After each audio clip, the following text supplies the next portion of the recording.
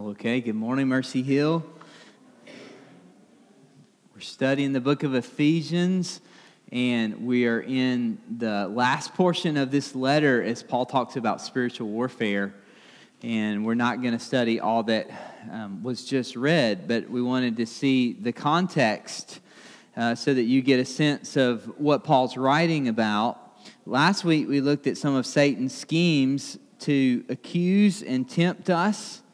And we concentrated more on what we described as becoming aware of his schemes so that we would not be outwitted. And so we spent a lot of our time looking at the problem last week. And I promised you this week that we would begin to look at the solution. And so we're going to do that. And we know that the solution is always the gospel, right? The solution is always Jesus. But that doesn't always help if we merely stop there. It's kind of like the story you heard of the Sunday school teacher who said, well, what has a furry tail and collects nuts and climbs trees? And the little boy said, it sure sounds like a squirrel, but it must be Jesus. You've heard that story. Sometimes we always default to Jesus, but we don't really know how that impacts our life. We know the gospel's the answer, and Jesus is all that we need, but how does that fit into our everyday?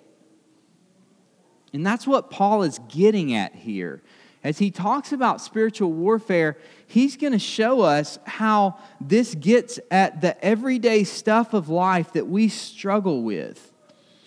And so we're going to look and see how the gospel impacts us, because I just want to remind us, if you were here as we studied Galatians, it was probably the clearest in that book. We said it over and over and over again, that the gospel is not the ABC of the Christian faith, but the gospel is the A to Z.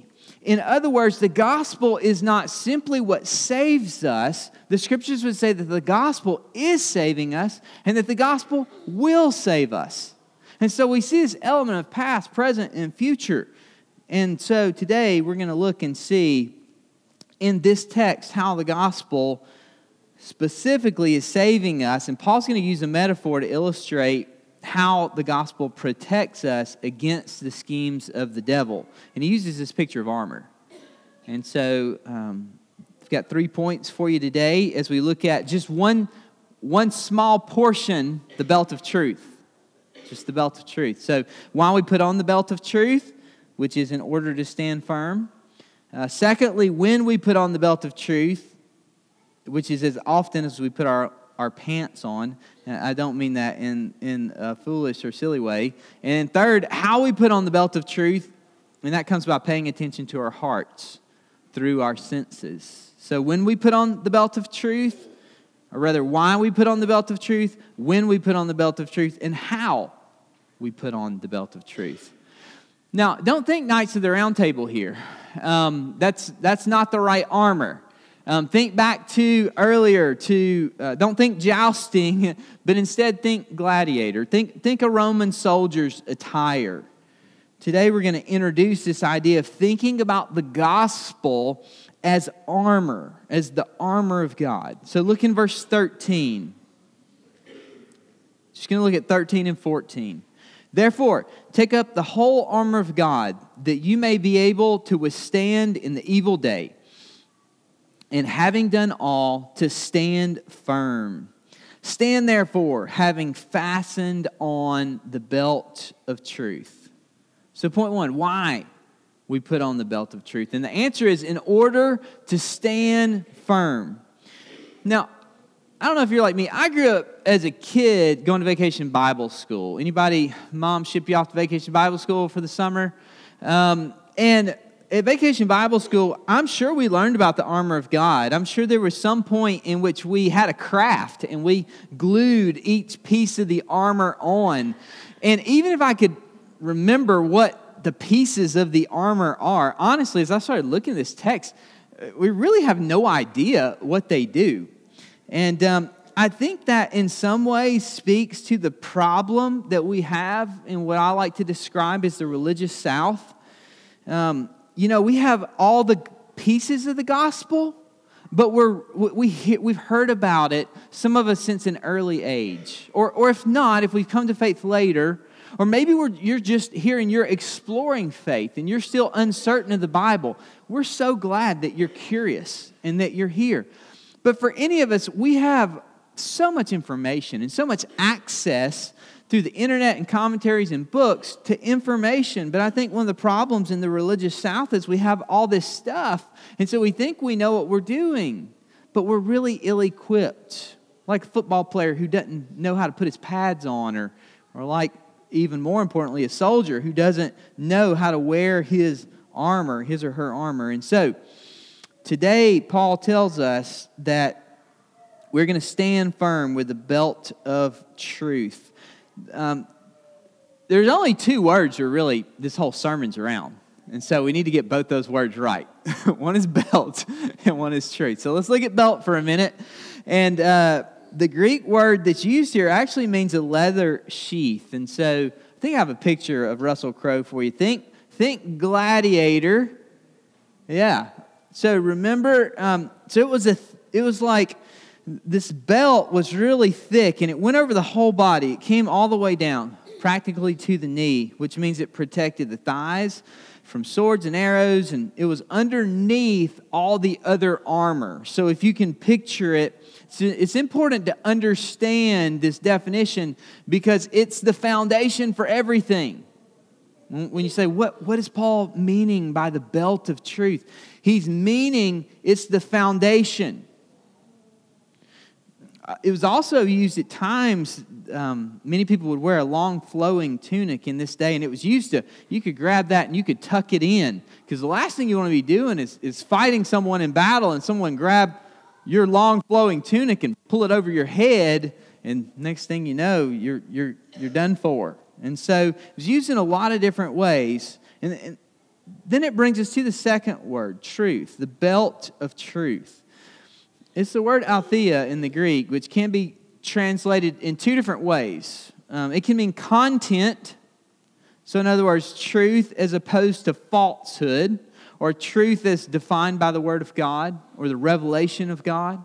So truth can mean truth as God has revealed, or it can be defined as an attitude of truthfulness, or non-hypocrisy, or sincerity, or honesty, or integrity, or commitment. So a lot of people would say, well, which one is it? Well, as I've read it and studied this week, I don't know that it's either or, but that it may be both and. That we see truth as defined as truthfulness. Yes, non-hypocrisy, sincerity, but also truth as revealed by the Word of God. You know, throughout the Scriptures, we see God using this illustration of the belt. Do you think about the book of Exodus, and as He commanded the people, if anybody grew up reading the King James Version, it would usually go like this in the Old Testament, this phrase, gird up your loins, which, that's probably a good reason why we need some new translations, because there's like two people in the room that smiled and said, yes, I know what that means, and everybody else is like, loins? I have no idea. So gird up your loins. As the people were eating the Passover, they were commanded to eat it with their belts fastened. So to gird up your loins meant be prepared, be ready. Usually in the Scriptures, if you read in the King James Version, gird up your loins, it was like it's about to get real. It's about to go down. Whatever it is, it's about to happen. So Jesus at one point, in telling His disciples in Luke 12 about how they should be prepared for His second coming, He uses that type of phrase, to be ready, to gird up your loins, to be prepared, ready for war. I think what Paul is getting at in this metaphor is he starts out with the belt of truth. I think the belt of truth really represents every other piece of armor that we see. Everything else he's getting at, righteousness, peace, faith. Talks about all these various things that are specific privileges we have in Christ. But the foundation of all of it is the belt of truth. The foundation is we have to learn how to do what Paul would go on to say in Colossians 3:16. He would describe as, let the word of Christ dwell in you richly. What does it look like to put on the belt of truth? I think it begins with letting the word of Christ dwell in you richly. And so what I mean is, not just to read the Bible daily, but I mean that we would bring these things into the very center of our life so that the gospel would become the foundation, almost like a girdle, as you see in the Romans. You know, everything else would go on top, but this was the core. It was the foundation. Because I want to appeal to us in just reminding us that we not take this foundation for granted. Because we all have access to the Word of God, and we all, many of us have been taught the importance of the Word of God. We hear that over and over again. It just kind of washes over us really quickly. But I want to remind us that when we lose the truth of God, which is the Word of God, the Bible, we lose our protection. And we lose our protection when we begin to doubt His Word. And we see this happening in many churches around us. And I don't mean just like churches across the United States. I mean many churches here in Memphis. Even friends that I've had that believe in the Word of God, but over time they begin to doubt the Word of God. And things begin to change. And one of the things that I've noticed is that one of the ways in which we begin to doubt the Word of God, there was a big emphasis on church planting that began in the Western culture in the late 80s. There were churches planted before that, but it wasn't really a popular thing to do. And then in the 90s, it became pretty popular. And by like the early 2000s, it was kind of the norm. And now it's becoming less popular again. There's very few church planters these days. But one thing that's interesting, in the midst of kind of that 30-year range, we began to hear the church talk about engaging the culture or transforming the culture or even winning the culture. And it's interesting language. Because all the while that the church is engaging and transforming and seeking to win the culture, we see that the church oftentimes wasn't standing on the Word of God. And so the Bible clearly speaks against things culturally that have become the tip of the iceberg, that are really just the forefront of a conversation that goes so much deeper. 9/10 of the conversation is under the water. But the tip of the iceberg culturally is things that the church has grabbed hold of and said, we're going to engage and transform and win the culture. And the Word of God is very clear to say, no, that's not in alignment with God's will. For instance, you walk into so many churches today and a prosperity gospel is preached that the Bible very clearly doesn't teach. The Bible clearly doesn't teach that you give God His part and He's going to reward you financially with yours. It's not in Scripture. But culture and the church has taken man and placed us at the very center of this story, and it's become all about us. Another cultural debate and topic that is at the very forefront of our culture these days is abortion. And the Bible's very clear about abortion, that But within many, even churches, we have come to a point of saying, no, we have the right to give and take life, as if we are creator. Another one of those at the very tip of the iceberg, that as the church has sought to engage the culture, the church would say that homosexuality is, that we have a right to choose our gender at will, outside of God's design. All of these things are not things that I'm picking in order to say these are sins that are worse than others, or these are things that we should be more upset about than others. No, these are things that the church, as they've sought to engage the culture, has brought to the forefront. And despite what Scripture has said, The church has said, as we engage culture, we're going to engage these issues and we're going to be okay with them, even though the Word of God would say otherwise. It seems that many churches today believe that the belt of truth, which is God's Word, is no longer relevant to speak to these issues. And I want to remind us as I bring those issues up, flip over to Titus 3 for just a moment.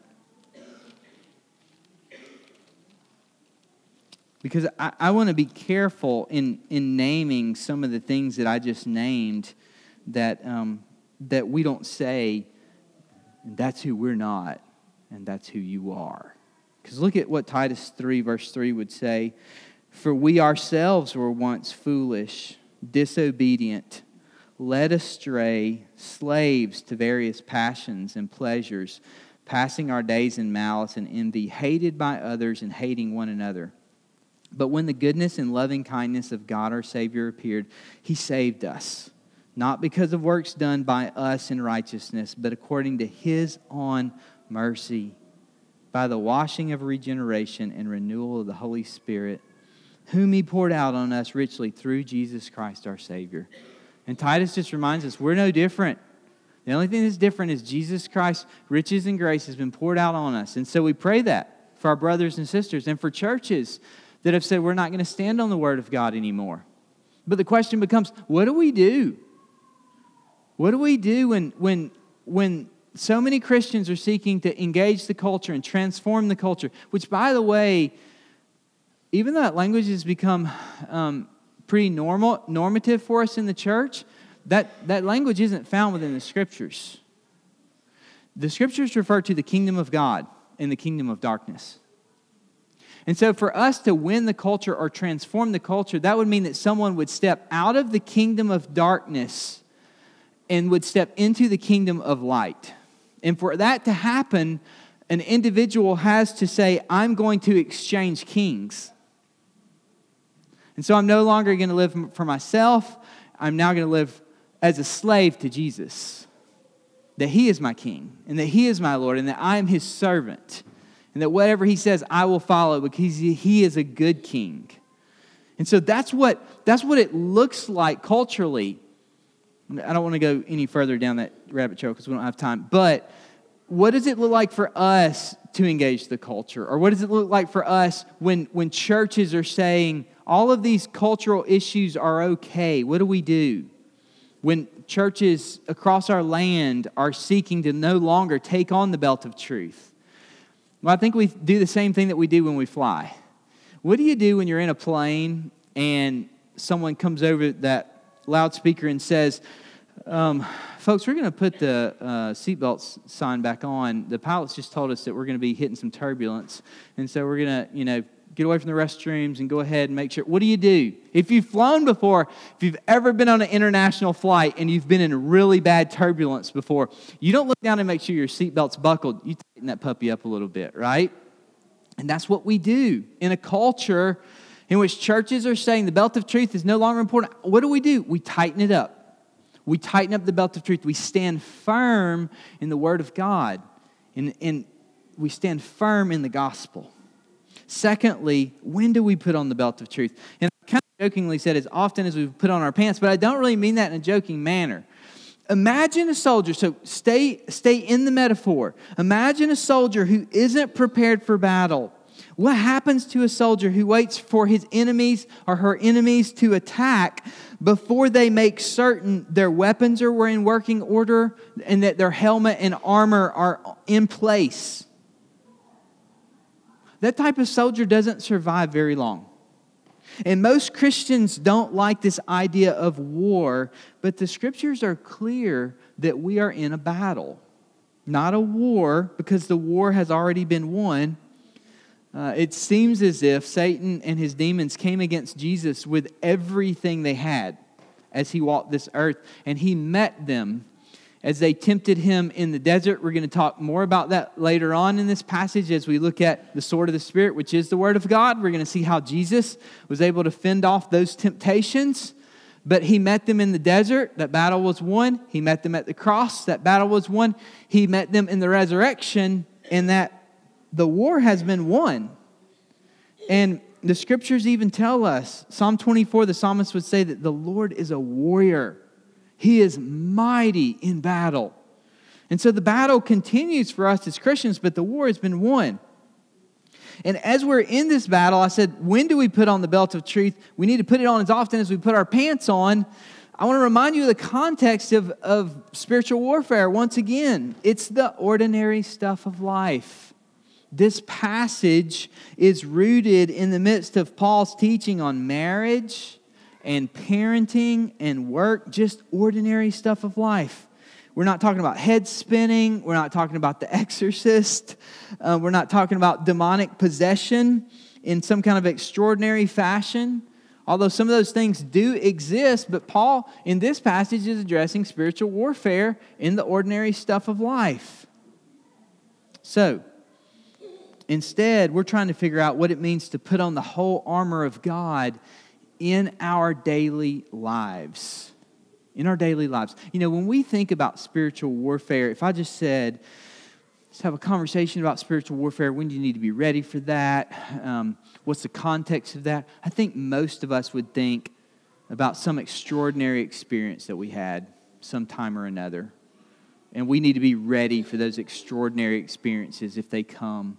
But Paul is saying, no, we need to be ready today. We need to be ready tomorrow. We need to be ready the next day. And a great place to be prepared, a great way to begin, is what we're doing this year as a church through the CBR Journal. It stands for Community Bible Reading Journal. You say, why do you say that? Well, 2 Peter 1:3, Peter would tell us that everything we need for life and godliness we have.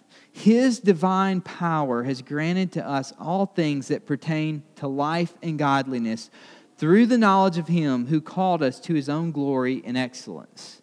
Now, don't miss this. We have everything we need for life and godliness, but what's our access to it? How does it become available to us? Through the knowledge of Him. So we have everything we need for life and godliness, but it comes through the knowledge of Jesus. How do we find the knowledge of Jesus? In the Word of God. In the Scriptures, we find His knowledge. And so we're doing the CBR journals not because we want you to write something every day or not because we want you to check a box. We're doing the community Bible reading journals where you read a chapter from the Old Testament and a chapter from the New Testament. And there's a plan for doing some journaling. The whole point of it is that you would meet Jesus daily so that you would have a knowledge of Him. And that when you're confronted by spiritual warfare, by Satan's lies and his attacks, that you would have a knowledge of God to be able to repel those attacks. We're going to talk about how to do that today as we end. But 2 quick words of caution. I meet a lot of millennials who have this idea. I don't read the Bible because when I read the Bible, I struggle with works righteousness. I grew up in a home that was legalistic. We were taught to read the Bible. If I read the Bible, I start struggling with, am I doing this for the right reasons, for the wrong reasons? I start doing it just to check a box. It becomes meaningless, and so I don't read the Bible. Do you understand that you've exchanged legalism for license? One sin for another? They're both just as deadly. So my point is this, to say I don't really do daily Bible reading, or I don't do the contemplative life, because I struggle too much with legalism, so my antidote is to do nothing, is just as dangerous.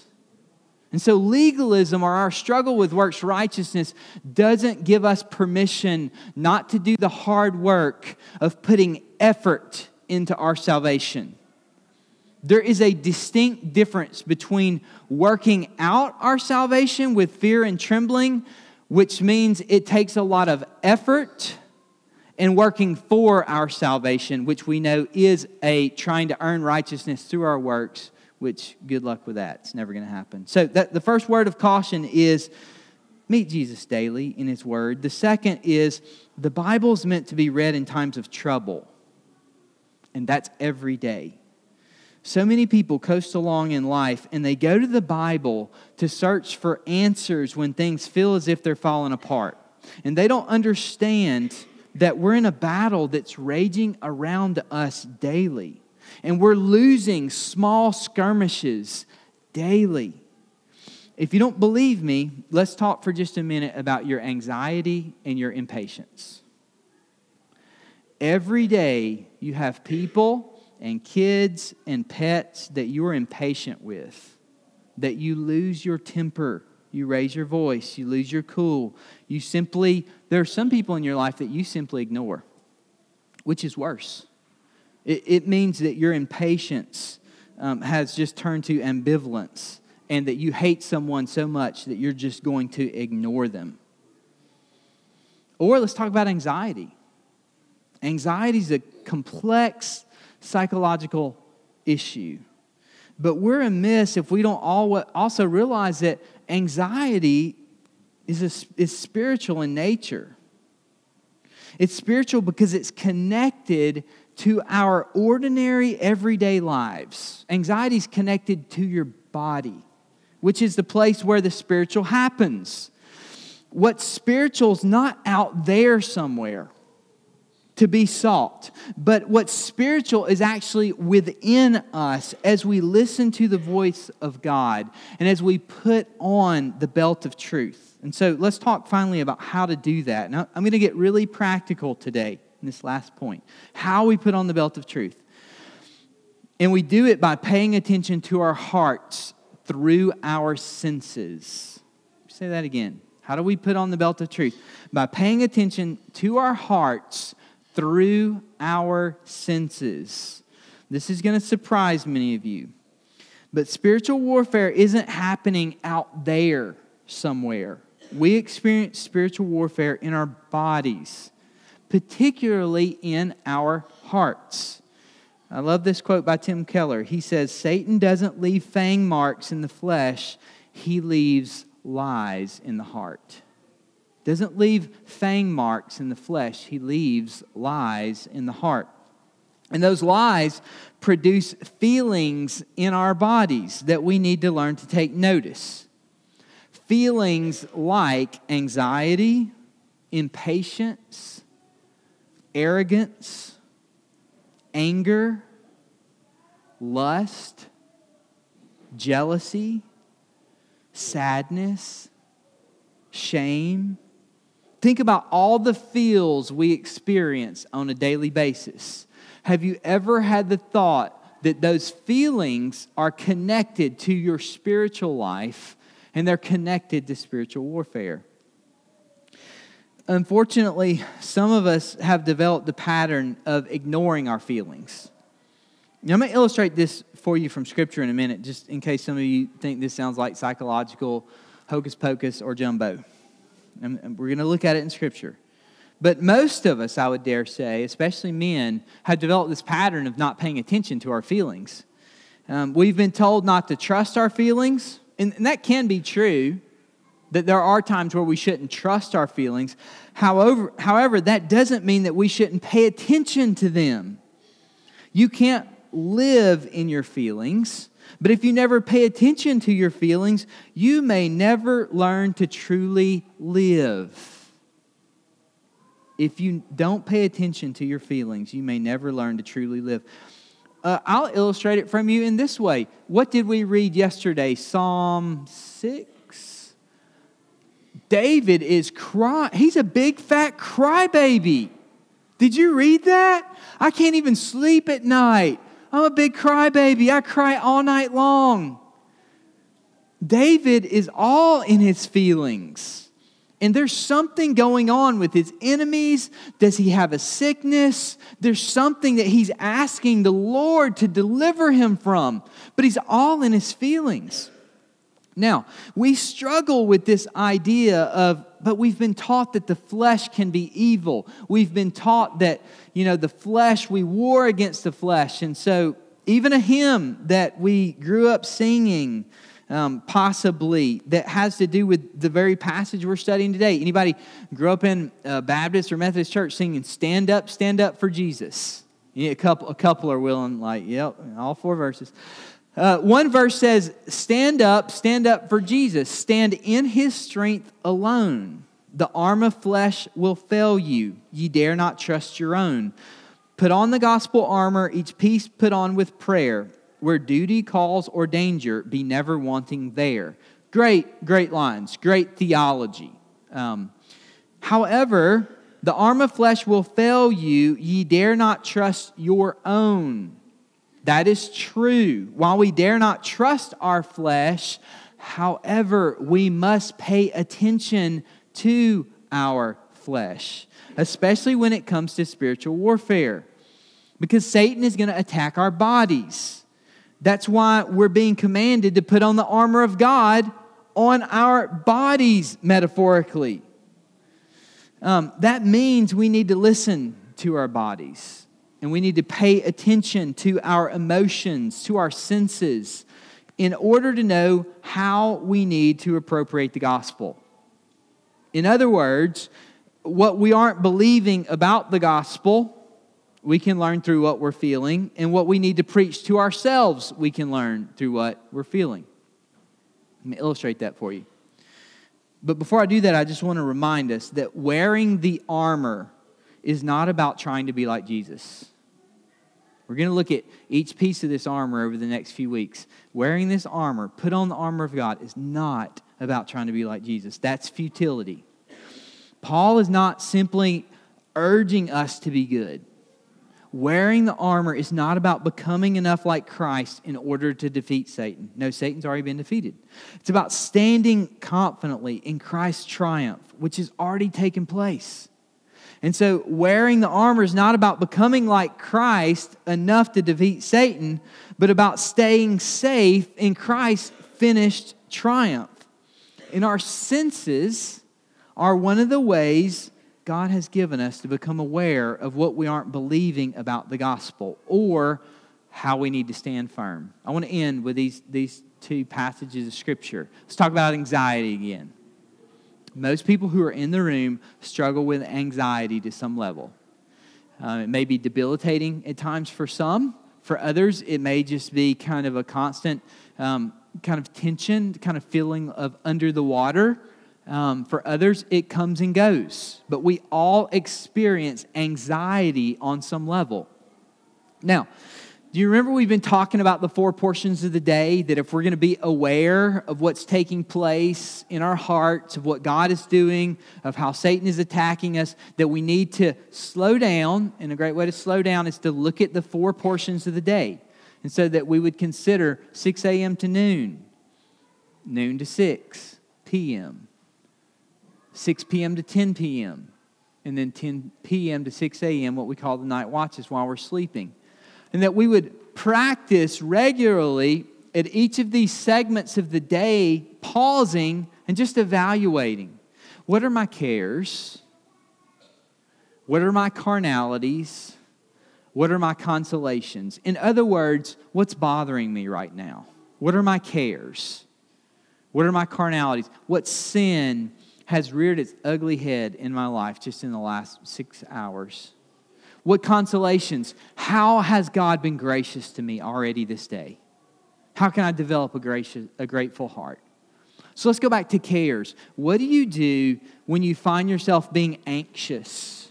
You wake up in the morning with anxiety. What's the answer to that? I love Matthew 6.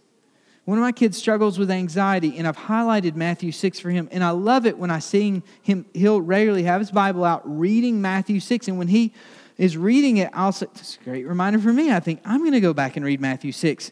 Matthew 6 has everything to say about anxiety.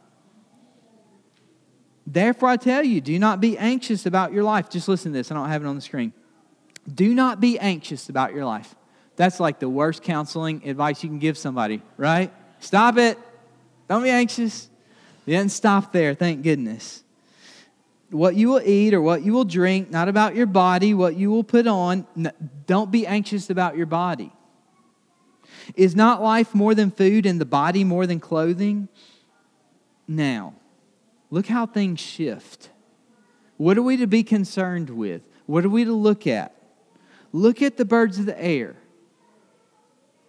I wonder if Jesus meant like, don't sit and think about it, but when you're anxious, get up and go somewhere where you can look at the birds of the air, I wonder if he actually meant like take a walk.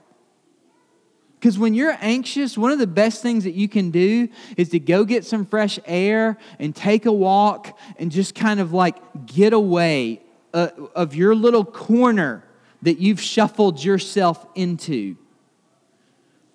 Look, consider the birds of the air. They neither sow nor reap nor gather into barns, and yet your heavenly Father feeds them. Are you not of more value than they? And which of you, by being anxious, can add a single hour to his span of life? And why are you anxious about clothing? Consider the lilies of the field, how they grow. He goes on and talks about how Solomon been clothed as well as these are. And he goes on and says, don't be anxious, saying, what shall we eat, or what shall we drink, or what shall we wear? The Gentiles wonder after all these things. And he ends by saying, your heavenly Father knows that you need them all. But seek first the kingdom of God and His righteousness, and all these things will be added to you. Don't be anxious about your life. How does Jesus teach us to combat the anxiety that we face in our hearts? He says, think about your Creator. Think about the God who made you. Consider the one who holds all things together. And that even when it's freezing outside, you see these little birds, and they're flying around, and they're warming in the sun, and they're okay. You're going to be okay as well. I love the way that he ends though, but he says, but seek first the kingdom of God and His righteousness. Isn't that odd? So we're all into our own feelings. We're all about what's going on with me. We've backed ourselves into a dark corner. We've made these small things become huge mountains in our life. And Jesus says, in the midst of your anxiety, think about the kingdom of God. Why would He say that? Because He's showing us that, yes, we do need to be concerned with our emotions and with our senses, but we shouldn't become overcome with navel gazing. Like, life is not all about us. Life is first about the kingdom of God and His righteousness. There is a bigger picture than just our individual lives, which, to go back to the CBR journal, is why it's a community Bible reading journal. We need to read the Scriptures in community because we need community to help us to regulate as Christians, in order that our circumstances don't become blinders preventing us from seeing God's larger work that's all around us. Because oftentimes, do you know what God is up to? In the things that you are most anxious about, in the greatest storms of your life, in the moments where you are filled with suffering and anxiety and impatience, and when you are angry at God, what we oftentimes don't understand is that those are the circumstances of our life in which God is going to use to gain His greatest glory. That those are the moments when it's the clearest that His kingdom comes and that His will is done. And so those are the moments in which we need a community around us to say, it really stinks what you're going through right now, but God really seems to be up to something. And He loves you. He really loves you. And He holds you and He has you. I said I was going to give you two. We're about done with time. But anxiety was one. Think about impatience. Let's go back to impatience. How many of you are impatient? How many, like we all are, okay? We all are, constantly. But we're not aware of it. We're not aware of our impatience. And it's around us all the time. And the digital age fuels it. We don't have time to talk about it. But the digital age really fuels our impatience. And here's the problem with impatience. It's a mild form of anger. But it comes upon us really quickly. And I can remember one morning where I woke up impatient, and it quickly turned to anger. And I just, in essence, I woke up angry. And I didn't know why. It was the strangest thing. I literally told myself, I'm angry, and I don't know why. And I thought back to the night before, and I wasn't angry when I went to bed. And no one had spoken to me. And I was angry. And I began to walk through these cares and carnalities and consolations, and I became aware. You have a lunch appointment today. You're not looking forward to that lunch appointment today. You think someone is going to accuse you of something unfairly. And you are angry at this person. And I just began to give that to the Lord. I was angry and I didn't even realize it. And the amazing thing about the lunch appointment was that it went so much better than I thought it would. And it was actually no problem at all. What does it look like for us to consider our emotions, which are rooted in our bodies, which is the place where Satan is mainly going to attack us? And as we put on the armor of God, as we take the gospel, these truths about Jesus' life, what does it look like for us to actually appropriate those to our feelings, to what we are experiencing? And to know that Jesus is with us in the midst of our experiences. Every single emotion that you frown upon, that you hope never comes into your heart and life, that you feel ashamed of, Jesus has experienced. He's walked with us. He's been in your shoes. And He was able to appropriate the gospel to each of those experiences, and He was able to win. And He tells us that as we take on the belt of truth, that we can dispel Satan's lies and that we too can walk in truth. Let's pray together.